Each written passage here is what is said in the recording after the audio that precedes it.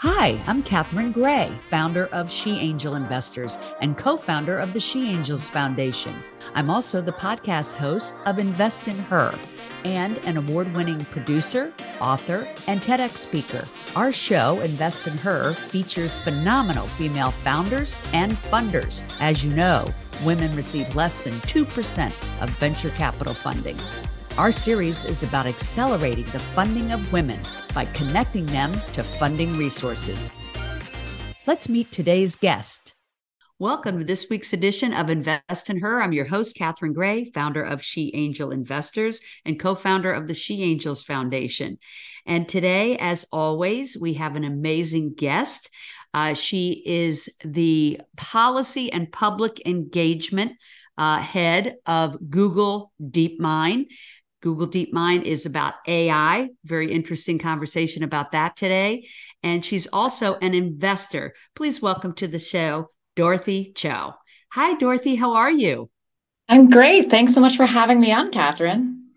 So glad we finally connected. I know you're Oh, such a busy woman, and you are coming to us from the UK today, right? yes, I've been based in London for about 6 years now with DeepMind, which was founded here in about 2010 and then acquired by Alphabet in 2014. Oh, wow. And so you had shared with me you were born in the US, but now you've been in the UK for 6 years. And I always like just to get to know people, like where were you born in the US? Where are you from? Sure. Well, I was born in LA. My parents were immigrants from Taiwan and they were graduate students in LA, but grew up largely outside of New York City. Went to school in Washington, D.C., and got dipped my toe in politics while I was there, and then moved out to the Bay Area for nearly a decade. So it's been a journey coming Yeah. across the pond, and I feel like I've just been super lucky to see a lot of different phases of, the Obama administration and the hope and change around that, all the way to the Valley and how much the Bay Area has shifted, and then now to London with this newest hype cycle around AI. Yeah. I mean, who doesn't want to know about AI? It's this big mystery. And I'm thinking nobody better than you. And, I love that you told me your title is Policy and Public Engagement Head Yes. of Google DeepMind. And I'm like, couldn't they have given you a longer title? I know. Right. Just a little bit complex. But No, what yeah, is Google DeepMind? Tell us what it is so that we can first start there. for sure. Well, it's the unit of Google that works exclusively on advanced AI systems to power scientific discovery. And through that, unlock a lot of the benefits that we want to see from AI for society. So, everything from drug discovery, faster cures for major diseases that we're powering through something called protein folding. So, if you remember, the COVID spike protein was the effective thing that they built all of the different treatments around. And so that's what we're thinking about is how do we get to understand these different diseases more quickly? We used to take, I think, 4 years of a PhD and lots of expensive equipment to fold a single protein. And then we basically created a program that folded all 200 million known proteins in the world in one go. So it really expands the ability to speed up scientific discovery. And we're hoping to do the same on issues related to climate and a lot of the biggest challenges that the world faces today. So you think AI is really a major part of the solution to climate change, healthcare, all of these things? Yeah, I think the potential is there, but of course, what's really important in terms of unlocking all of that is that it has to be stewarded well, right? You have to prioritize the right problems. You have to prioritize equitable outcomes from AI. And that happens through partnering with government, with civil society, to make sure that a lot of the breakthroughs that we have are being deployed in the ways that are going to benefit the public interest. And so a lot of the work that I do is around working with a diverse set of stakeholders here at DeepMind to make sure that we're stewarding the technology well and bringing in a lot of the voices outside of the company to make sure that we're listening to them, that we're taking their interests into account, and that we're working together to build the future that they want to see and make sure that technology is working for them and not the other way around. Right, because I think a big concern about AI, isn't it, that how it could skew based on, ethnicity or age or things like that, right?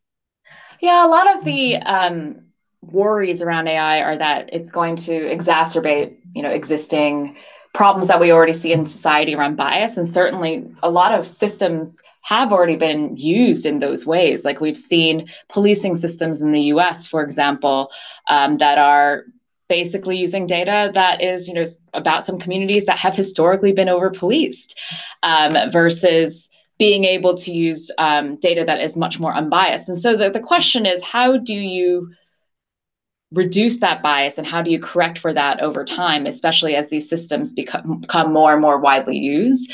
So we've invested in a lot of work around decolonial AI, for example. What does that look like? How do we apply decolonial theory to that? We released a paper that's about fairness with relation to unobserved characteristics. So some characteristics like ethnicity or other things can be more visibly interpreted through AI, but what about people's sexuality or gender? That's not as decipherable. And so how do we provide for fairness in those contexts? Like this is stuff that I think is incredibly important to be doing research into alongside developing the capabilities around AI. And it's something that we're deeply invested in. I like that. And what made you decide to become an investor? Because not enough women invest in venture capital, Not and enough at all. not at Yes. all. We have a movie coming out called Show Her the Money, Oh, encouraging more women to become angel investors. It's one of the reasons I wanted to have you on the show, is because whenever I find women that are ahead of the curve, they're investing in venture capital, they're investing in up and coming innovations. I like talking to them to encourage and inspire other women to invest as well. So, what was that moment that you said, you know what? I want to actually be an investor in AI and health tech and all of these things that are going to impact the planet?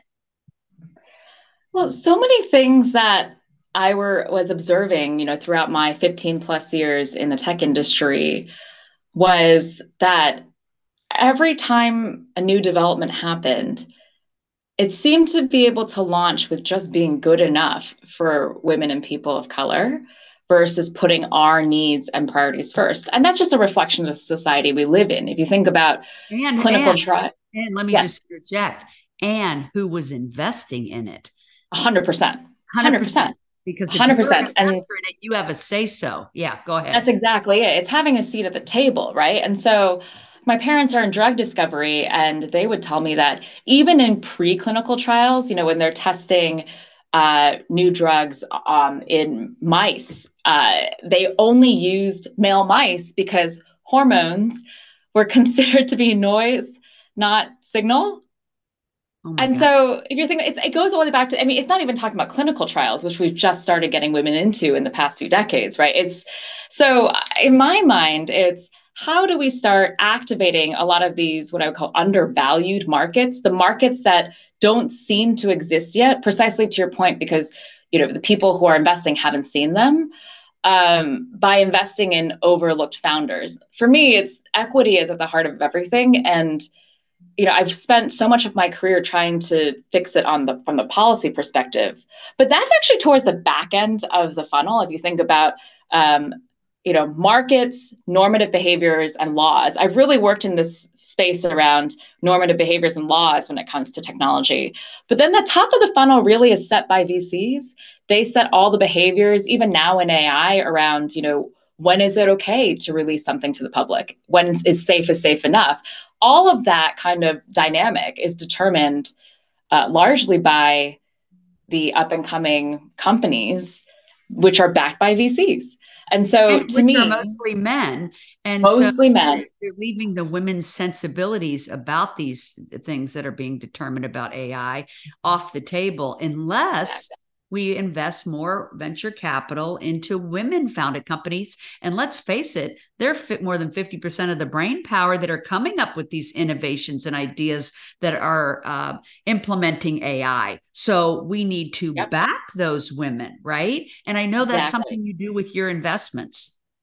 Exactly. I started out investing in women's health more because I wanted to understand patterns within a single vertical. That was the goal. I didn't feel confident enough that I could go across the board and just make several investments and understand what was going on. And when I dug more deeply into it, and as I talked to more VC firms here in the UK, it seemed like the hesitation around investing in women's health is largely twofold. One is, to your point, there aren't enough women investors to really advocate for these companies within investment committees. I mean, even if they're partners in the firms, they're not general partners. And so the committee that decides what's safe and worth investing in is largely still male. I think the other piece of it is when they do surveys about what women are willing to spend money on. For example, if you talk about contraception, right? Does your contraception work? Yes. Um, are you still uncomfortable month to month? Yes. How much money are you willing to pay to change that? And what would you like deprioritize financially in order to pay for it? Turns out women like to spend money on everything except for themselves and their own care, especially in the UK where there's a public health system.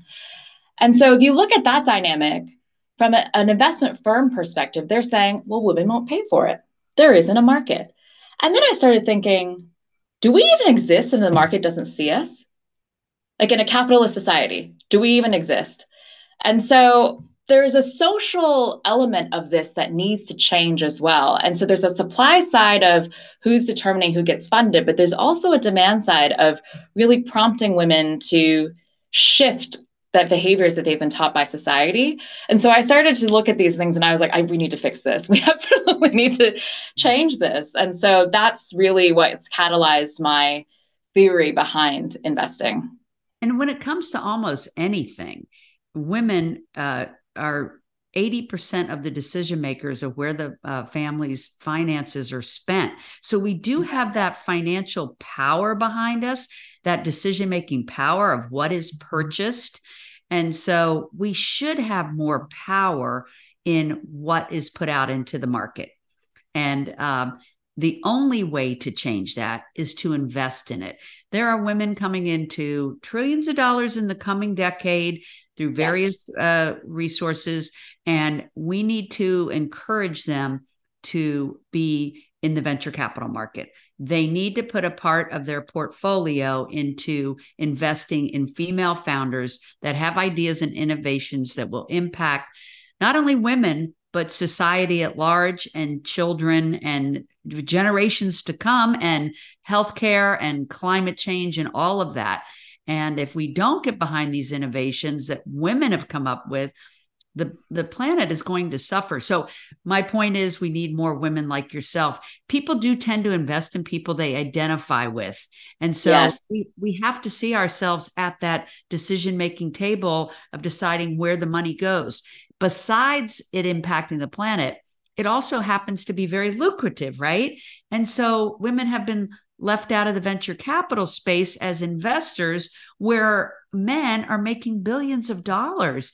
They make more money on a firm that they've invested in startup before it goes to the public market, while most people are just investing in the public stock exchange where the exactly. profits have already been had. Not to say they shouldn't put some there, but some of it should be in this venture capital space. And I think you will agree with me as an investor in this space that you also get to learn about all the innovations before everybody else. So I know, being a woman that loves to know about innovation first, that's one of the reasons that you love it also, right? Oh, completely. And I also think we can change what innovation looks like. I think women invest very differently. Like when I look at founders, I'm thinking about what is the ecosystem level change that founder wants to see. That's the first thing I look for is not this just this one fixing one little problem, but can you forecast how this is going to have impact down the line? And often that comes because of personal experience, right? That's like lived experience that you have. You know that optical illusion of like you either see a duck or you see a rabbit, and everybody usually sees one thing or the other. I want to find the person that when everybody sees the duck, she sees the rabbit, and she sees it because of lived experience. Right. And that's what I'm trying to, and if you can see that, then you can very easily build and take that market. And that's where I think things get really, really interesting is you're looking for people who can capitalize on an inflection curve. And sometimes that inflection curve can be created through policy interventions, through social change. And I think that's something that only, I would say, not only women and people of color, but we're basically in a better position to see than some others right now. And that's what I'm really interested in seeing for sure. When you say the duck and the rabbit, I almost think of that like men and women. Like men see things one way and women see it a Yeah. different way. And if all Yeah. the products in whether it's movies out of Hollywood or cures and medicines in the healthcare world, whatever, if you're only seeing it from one perspective, a man's perspective, then you're Yeah. missing a whole other perspective that women bring to the table that I think most men can appreciate, but they don't realize it's missing in determining what products are made, which ones are funded, which ones are released, and what people need and want. And there's no way that just the rabbit knows what everybody wants without the duck's perspective, right? Exactly. So Exactly. that's what's Exactly. missing. It's why the world is so broken right now. The healthcare system's broken. Hmm. Everything is broken now because it's all being looked at from one perspective, and the women's perspective is really missing. With us getting just 2% of venture capital funding, I there's know. just no way that these women's innovations and ideas and breakthroughs are being funded yet, but it will take more women investing in these ideas and innovations in order for things to change. And that's why I'm so grateful for women like you that are leading that charge and encouraging other women to invest. On a daily basis, are you encountering other women saying, hey, you should look at venture capital as a part of your portfolio? Yeah, a few friends and I here have actually just kicked off a syndicate that we're just trialing out. And if I'm being honest, all of us basically have very little time for it, but we all just feel so passionately about it that it's focused on women's health and wealth. And it's companies that are basically pushing forwards women's physical and financial autonomy. And what we're trying to do is bring these companies to the forefront with the goal of getting women more comfortable with investing. We tend to do things in tribes. Women's health is largely tribal right now. We have to make it more widely available in terms of the knowledge that's held in these tribes, but we're all tribal. So sometimes you don't feel comfortable taking a risk on your own, but you'll do it if we can all do it together. And so the syndicate's called Bright Young Things. We've just gotten it started. The first deal we're closing on is related to an app called Juniver that's tackling eating disorders. And in the UK, my understanding is that the NHS's prescription for eating disorders is Weight Watchers coupons. So it just shows you how far behind healthcare systems are when it comes to managing issues that predominantly or disproportionately affect women. And so if we can get more women comfortable with investments, I still, by the way, even with going out for fundraising for these companies, I still find that men are much more willing to give bigger tickets when it comes to writing checks. They're more willing to take just bigger risks on things. And there is something about our psyche that needs to shift in order for us to really gain market share, in my mind. Right. Absolutely. There has to be that shift in mindset and not be so risk adverse. And yeah, that's a great message. And the more women that step that line and show the success of those investments, the more Yes. other women are going to want to understand it, know about it, and be a part of it. And, it's so exciting to be in this investment world of venture capital because you do learn about all the innovations before anyone else. And I know being in the space that you're in, you love that aspect of it. So if people want to learn more about you, AI, investing, I take it you're on LinkedIn. I am. I am. I regularly post about all of the things that I'm up to on LinkedIn.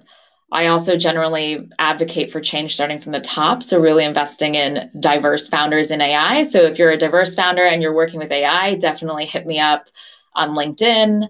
Um, and then yeah, I'd love to meet more and more folks who are interested in this space and going to broaden it over time. I think it's incredibly important to build and think about different ways of investing and investing more sustainably in companies that are going to really focus on steady, stable, sustainable growth over time. And I would say to you that would be one of my concerns is, I think we all want to invest in the AI company that we know is going to do good with it and are Mm-hmm. not investing in AI companies that maybe not using it for the greater good. And how do we delineate between the two? Do you have a suggestion there?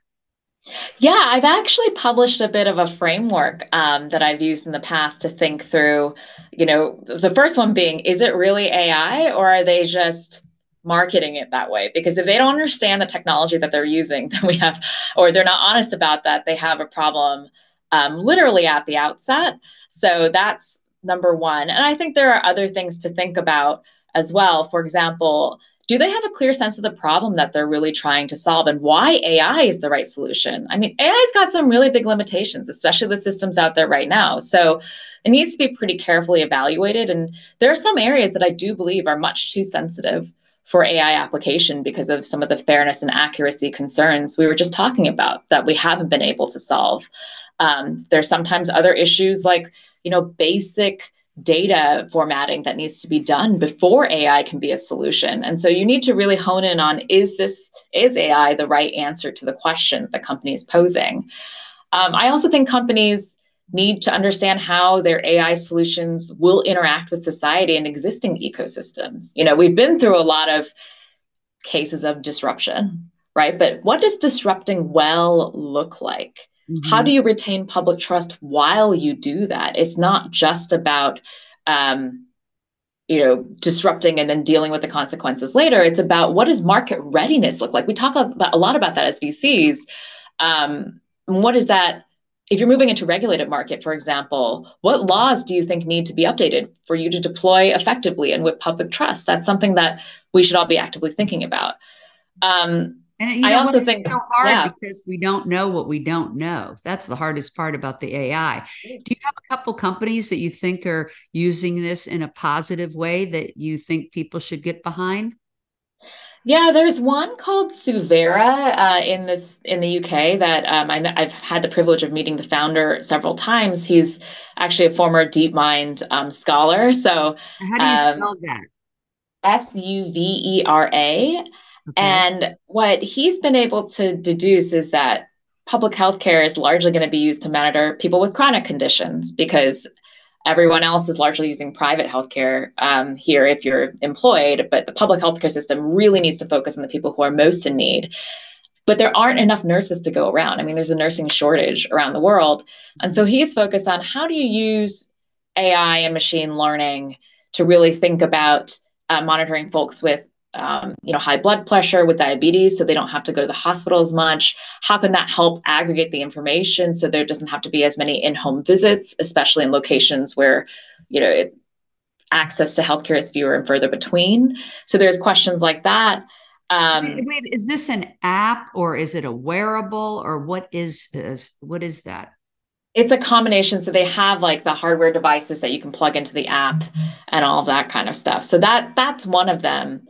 I also was an early investor in a company called Justice Text, which is based in the States. Also a former DeepMind intern who's really inspired by the Black Lives Matter movement and works with basically they could use their technology in a lot of things, but what they're doing is using police body camera footage and analyzing it and helping public defenders in their work. So taking something that was extremely manual before, going through all of that footage to find the right evidence and using AI to basically detect the things that they need and get the information they need to present the case.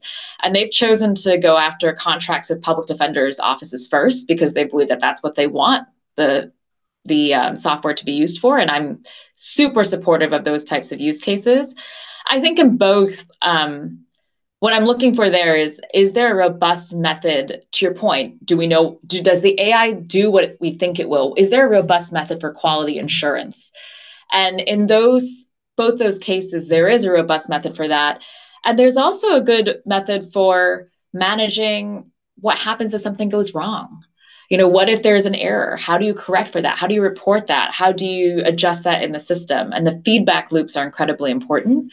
So a lot of this is like what I look for when I'm trying to decide, is this going to be a safe investment? I think the definition of the word safe and what is a safe investment needs to shift from the typical, that looks like a safe investment because I think it'll make me a lot of cash, to is it beneficial for Right. Oh, and society? I think more and more people want to do impact investing. What was the name of the last one you mentioned? Justice, and then is it Tex? Yes, TEXT, justice text.